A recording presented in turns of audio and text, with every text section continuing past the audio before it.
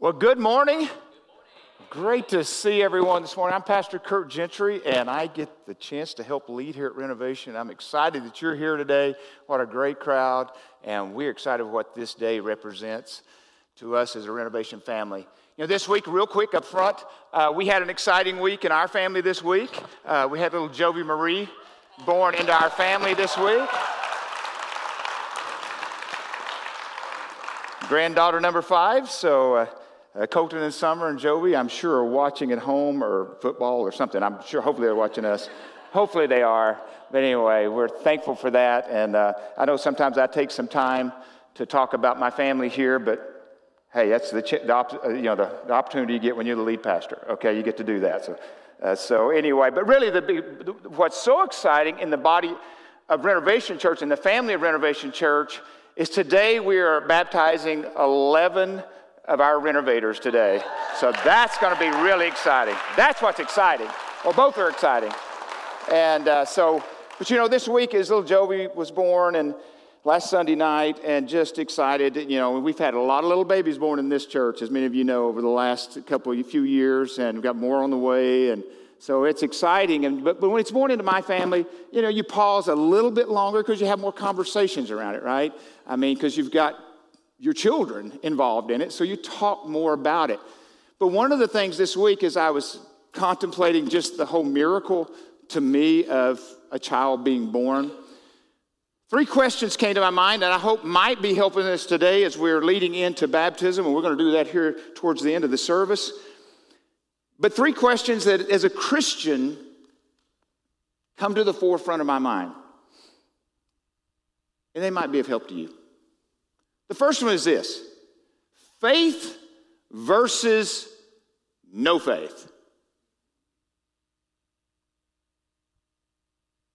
The idea that people have faith, people like us as Christians have faith, and others don't, is an accepted thought in our culture. If you're some type of religious person, especially as a Christian, people go, well, you're a person of faith, as if they're not a person of faith, right? It's a common thing, and I understand where it comes from. But here's the deal.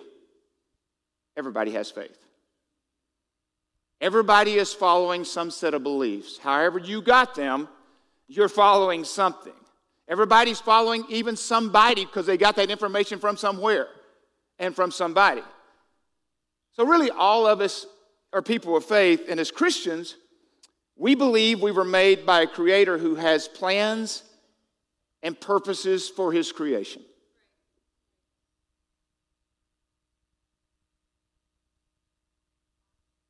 Have you ever felt like you didn't have a purpose?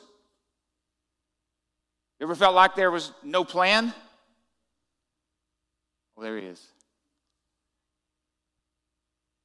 But others believe there's no greater meaning to life. There's no grand design.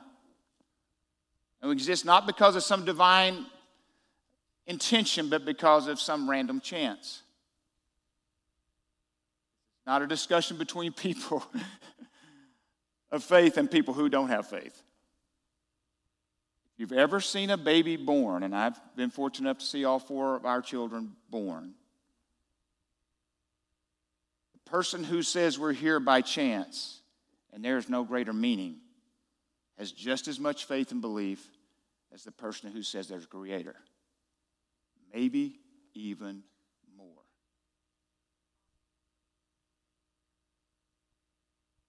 The Bible says God has set eternity in our hearts. Ecclesiastes 3:10-12 says, I have seen the burden of God. I have seen the burden God has laid on the human being. He has made everything beautiful in its time. He has also set eternity in the human heart, yet no one can fathom what God has done from the beginning to the end. I know that there's nothing better for people than to be happy and to do good while they live. God has set eternity in our hearts. We believe we are spiritual beings.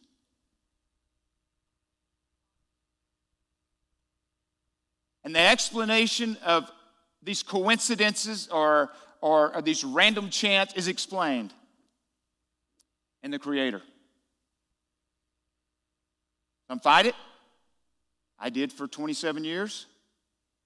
Some ignore it.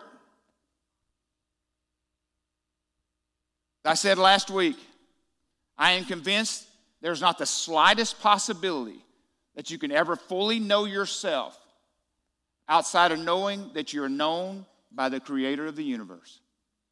Not a shot.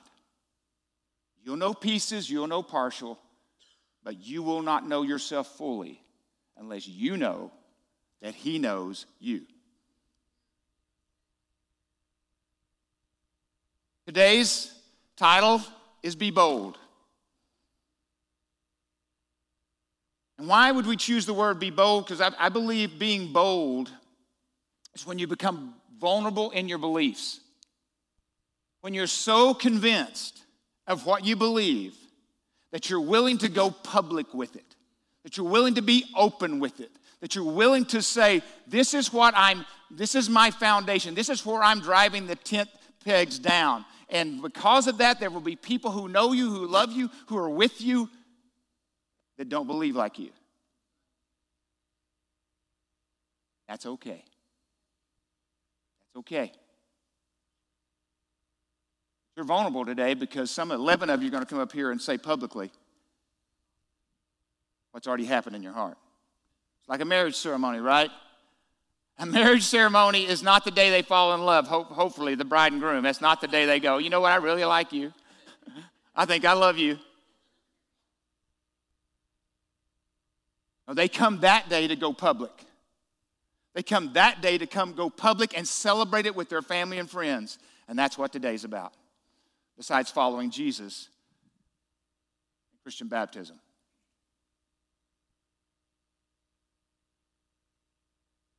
Unconditional love. See, so many of us, I think, would be the second question I would ask. Unconditional love. Kurt, I don't know that that's true because we see in our culture today, if I disagree with you, then you must hate me and you must have some disdain for me because I disagree with who you are and what you're doing. So you have a disdain because you disagree. You make it personal. So when the old saying, and many of you have heard it, maybe some of you haven't, and you've heard the saying, well, hate the sin but love the sinner. Many of you go, well, that's not even possible. That's not possible to go, because you hate what I'm doing, then somehow or another you must have a real dislike for me. Unconditional love? If you've ever had the privilege of a baby being born, and some choose not to, some for whatever reason cannot, and some of you haven't reached that point yet. But if you've ever had the privilege of a baby being born into your home, and a baby being born and you're sitting there, you know immediately unconditional love. Because I'm telling you right now, they ain't earned a darn thing. Have they? They haven't. Matter of fact, they may do things over the next 20 or 30 years to say, you're really going to have to test this thing. Any of you got kids know, even when they rebel, even when they make choices that you hate for them, your love for them doesn't change. But what they're doing, you do have a hate for that, and you pray for that if you're a believer. You pray specifically for what that is, but your love for them actually is so tangible sometimes, so real in that moment, so almost where you can touch it, not because you hate them, because you hate the sin and you see what it's doing to them, or you hate the choices and you see what it's doing to them. It is so real, that unconditional love in that moment. But especially when a baby's born. Haven't earned a thing, have they? Unconditional love. And the third question, born again? Yeah, born, I get.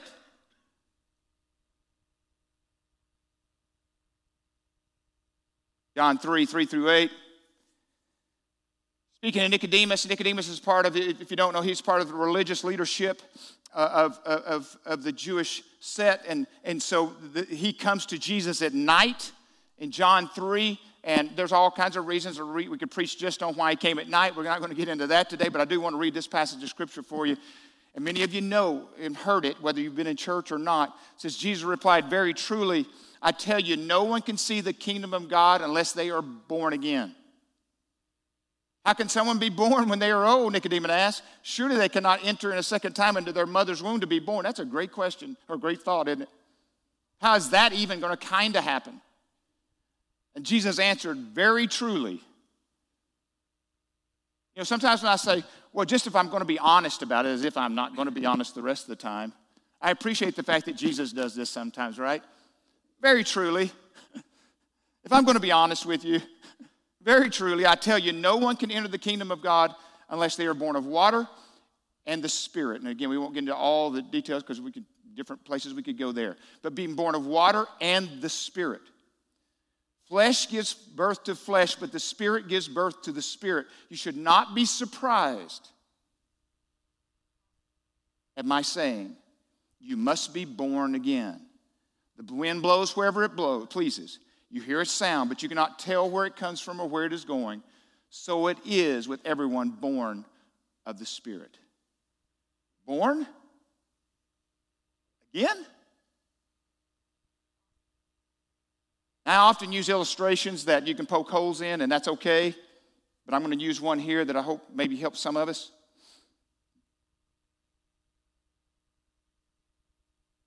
Right before we were born naturally, and if everything is functioning, hopefully the way it's supposed to, right before we're born naturally from our mother's womb, we know that all the avenues of our senses are not functioning the way they could. But as soon as we're birthed, as soon as we're born, all those capabilities, all those things from the ability to smell, the ability to see, the ability to hear, the ability to touch, the ability to walk, the ability to go, all those things, all of a sudden when we're born,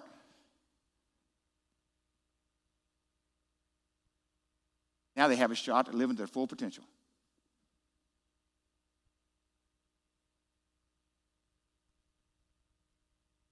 Scripture tells us we were created in the image of God. Ephesians 4 tells us we were made in true righteousness and true holiness. Colossians tells us that it's the knowledge of God that brings us back to what we were designed to be. So when we're born of the Spirit,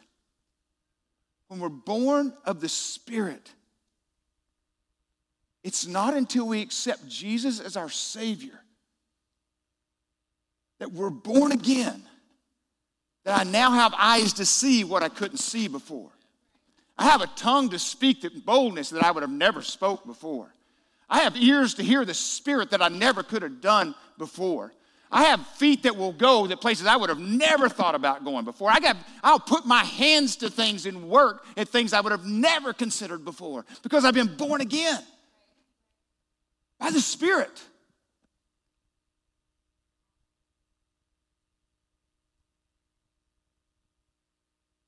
So being born again, conversion, regeneration, conversion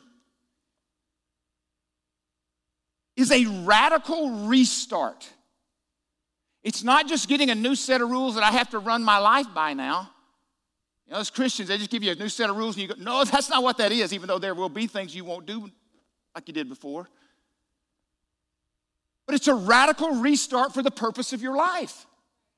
And it's almost as if you're a baby being born. That's how real, that's how raw, that's how complete this is supposed to be. It's not just I get born again in this area where I give a little more of my time, maybe even a little more of my money, maybe I volunteer a little more. That's where I'm born again. I have a spiritual life and I have the rest of my life. No, all things are spiritual. You don't have anything that's not spiritual. You don't have it.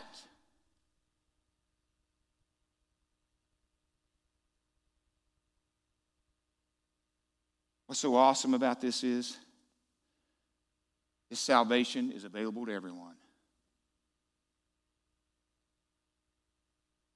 We didn't have to work towards it. It's not like some Jesus put like if you're going to try to hike Mount Everest. Can some people do it? Sure, but very few. So if you said, Jesus, that's for salvation, I got to go there. Let's just give up. The way is there. The way came to us. Came to us.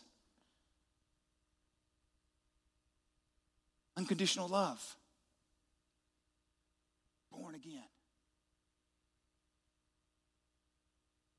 Scripture is very clear as you read it that being born again is mysterious, just like he says about the wind. Can you tell where the wind blows? You can see the effects of the wind, but you don't know where it came from necessarily. Well, you can gauge it a little bit, but you don't see it. You just see the effects of the wind. We're spiritually dead. Now we're alive. I love this, 2 Corinthians 5:17. If anyone is in Christ, he is a new creation. The old has passed away. Behold, the new has come. Yes, Christianity is about, yes, it's about repentance, but so much of it, folks, we think, well, I've got to confess my sins. That band, you don't even know how many I've got, Kurt. I agree, folks. I was 27 years old when I gave my life to the Lord, and you don't know mine either. But what I had to do in repentance is I had to agree with God and remorse and a contrite heart and say, God, which way do I go now? I want to obey where you want to take me. I love what Gordon MacDonald says about repentance. He said that repentance is the most important single event in a life for a person who chooses to follow Jesus. You get repentance down, for the Holy Spirit convicts you, the Holy Spirit shows you, the Holy Spirit gives you an answer to do a different thing, and you respond to that. It's a beautiful thing.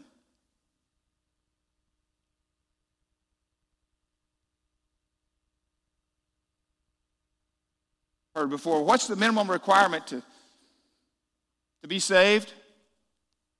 What's the least I can do to be saved? I mean, I think of that as like me asking Jan, what's the least I have to do for us to stay married? Not a real good question. I think you might get in trouble for that one. Just my thought on that. But I do believe. I think a better one is, how can I fully live into my greatest capabilities of being your husband? So when I ask God, what's the minimum I get in on? It's the wrong question. How can I live into the fullness of what you've designed me to be? How can I choose to do that? Lord, help me, give me the strength. And it's that prevenient grace that draws us in, and it's God's grace that carries us on.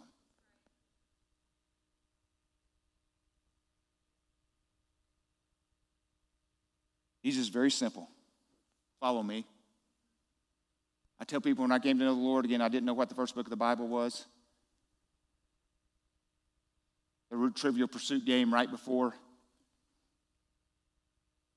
I gave my life to the Lord, and the question was, what's the first book of the Bible? And my mother-in-law, which liked to poke a lot of fun at me, I didn't know the answer to it. And she said, it's Genesis. And they're laughing at me. And I said, well, the only thing I know about Genesis is Phil Collins is the lead singer for them. That's all I got. That's all I got for you. 2 weeks later, my world blew up. You don't have to know anything. But there's been a stirring. There's been an awakening. There's been a reckoning for some of you. Can't deny it. And we call it, from our vantage point theology, prevenient grace, or that grace that goes before salvation, that grace that woos you, that pulls you. It doesn't force you. It just woos you. Anybody in here ever been wooed? I know in Strength Finder, everybody's ever done the Strength Finders test, there's the strength of woo. Well, I think the Holy Spirit it's got woo, and it's got a hammer too, just so you know. It has the hammer part, yeah, for sure, but that's okay. But it has the woo. And I got to be honest with you, I really early on tried to do the best. If I read it, I tried to live it. But there have been times over this last 30-something years and me following Christ that I'll read something and go, I don't like that. God will prompt me and I go, I don't like that. But here's the deal. If I've got fertile soil in my spirit, if I do, and I'm tilling that soil and I'm fertilizing and I'm watering it and I'm doing the best I can to keep my soul where God can do things in it, then he'll begin to woo me to his side. I'll begin to look at it from his point of view. So if you know you're growing, one of the things I tell people, they say, well, how do I know if I'm growing in Christ. Well, one of the things I say to people often is spiritual things begin to make sense. They just begin to make sense. You begin to do things that you normally would never do. Go, baptism? Who would do, that's a crazy thing. Who would do that? Except somewhere along the way it begins to make sense. It just makes sense. And even all your relationships, all your free time, all your all your job, everything begins to come in light of your spiritual decision. You begin to look at it differently. Luke 8:15 says, but the seed on good soil stands for those with a noble and good heart. Is there anything that, if somebody had to, if they asked the question, well, describe so-and-so. One of the things I would love for them to say for me, they're noble and have a good heart. That'd be a good thing to have as your epitaph, right? Who hears the word. So some of you are going to walk out of here today, you're going to hear the word, but you're not going to retain it. And most things I say probably don't need to be retained. However, when I read God's word, I do believe that. Retain it, and by persevering, produce a crop. Now, I love the interpretation of the Greek here. Not only is the good soil hear the word and grasp it, but they keep on hearing it. So they get it next week, they get it a month from now. So what they just heard and what the Spirit just spoke to them, what the Word of God just said to them, they hear it, they retain it, they keep hearing it and retaining it and acting on it.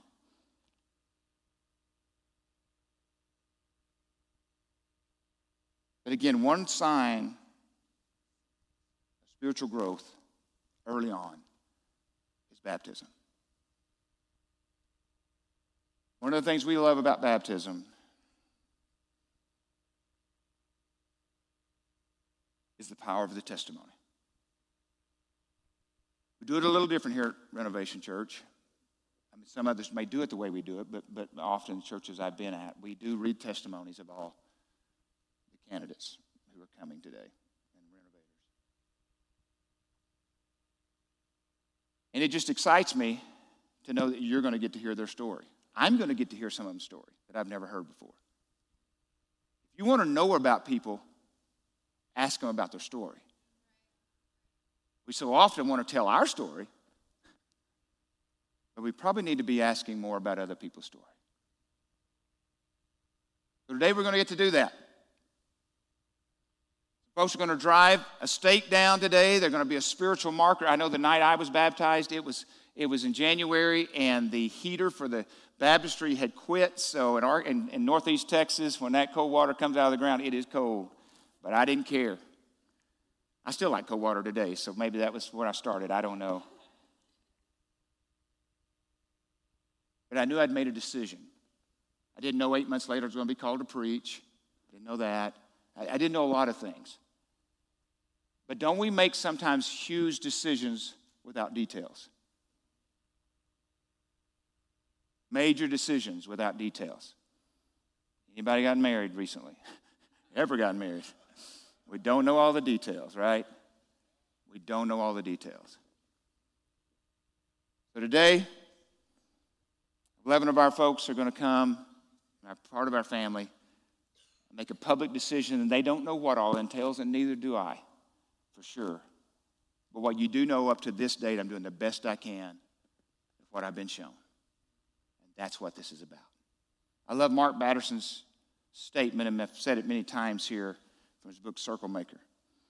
You're only one defining decision away from a totally different life. One defining decision can change your trajectory and put you on a new path towards the promised land.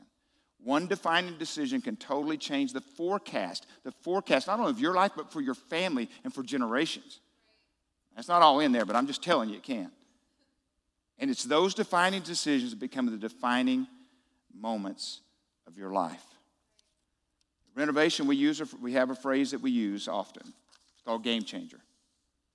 It's life-altering. Time stops. You'll never be the same again kind of moment. Today, I believe with all my heart that's going to be one of those for folks here. I'm going to ask the band to come on up, Josiah and them to come on. Well, I don't think you come yet. I think we're going to do you coming too?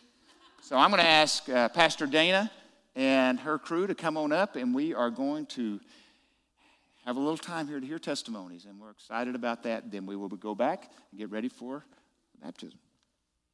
Let me pray for us as you guys are coming. Lord, we come before you today.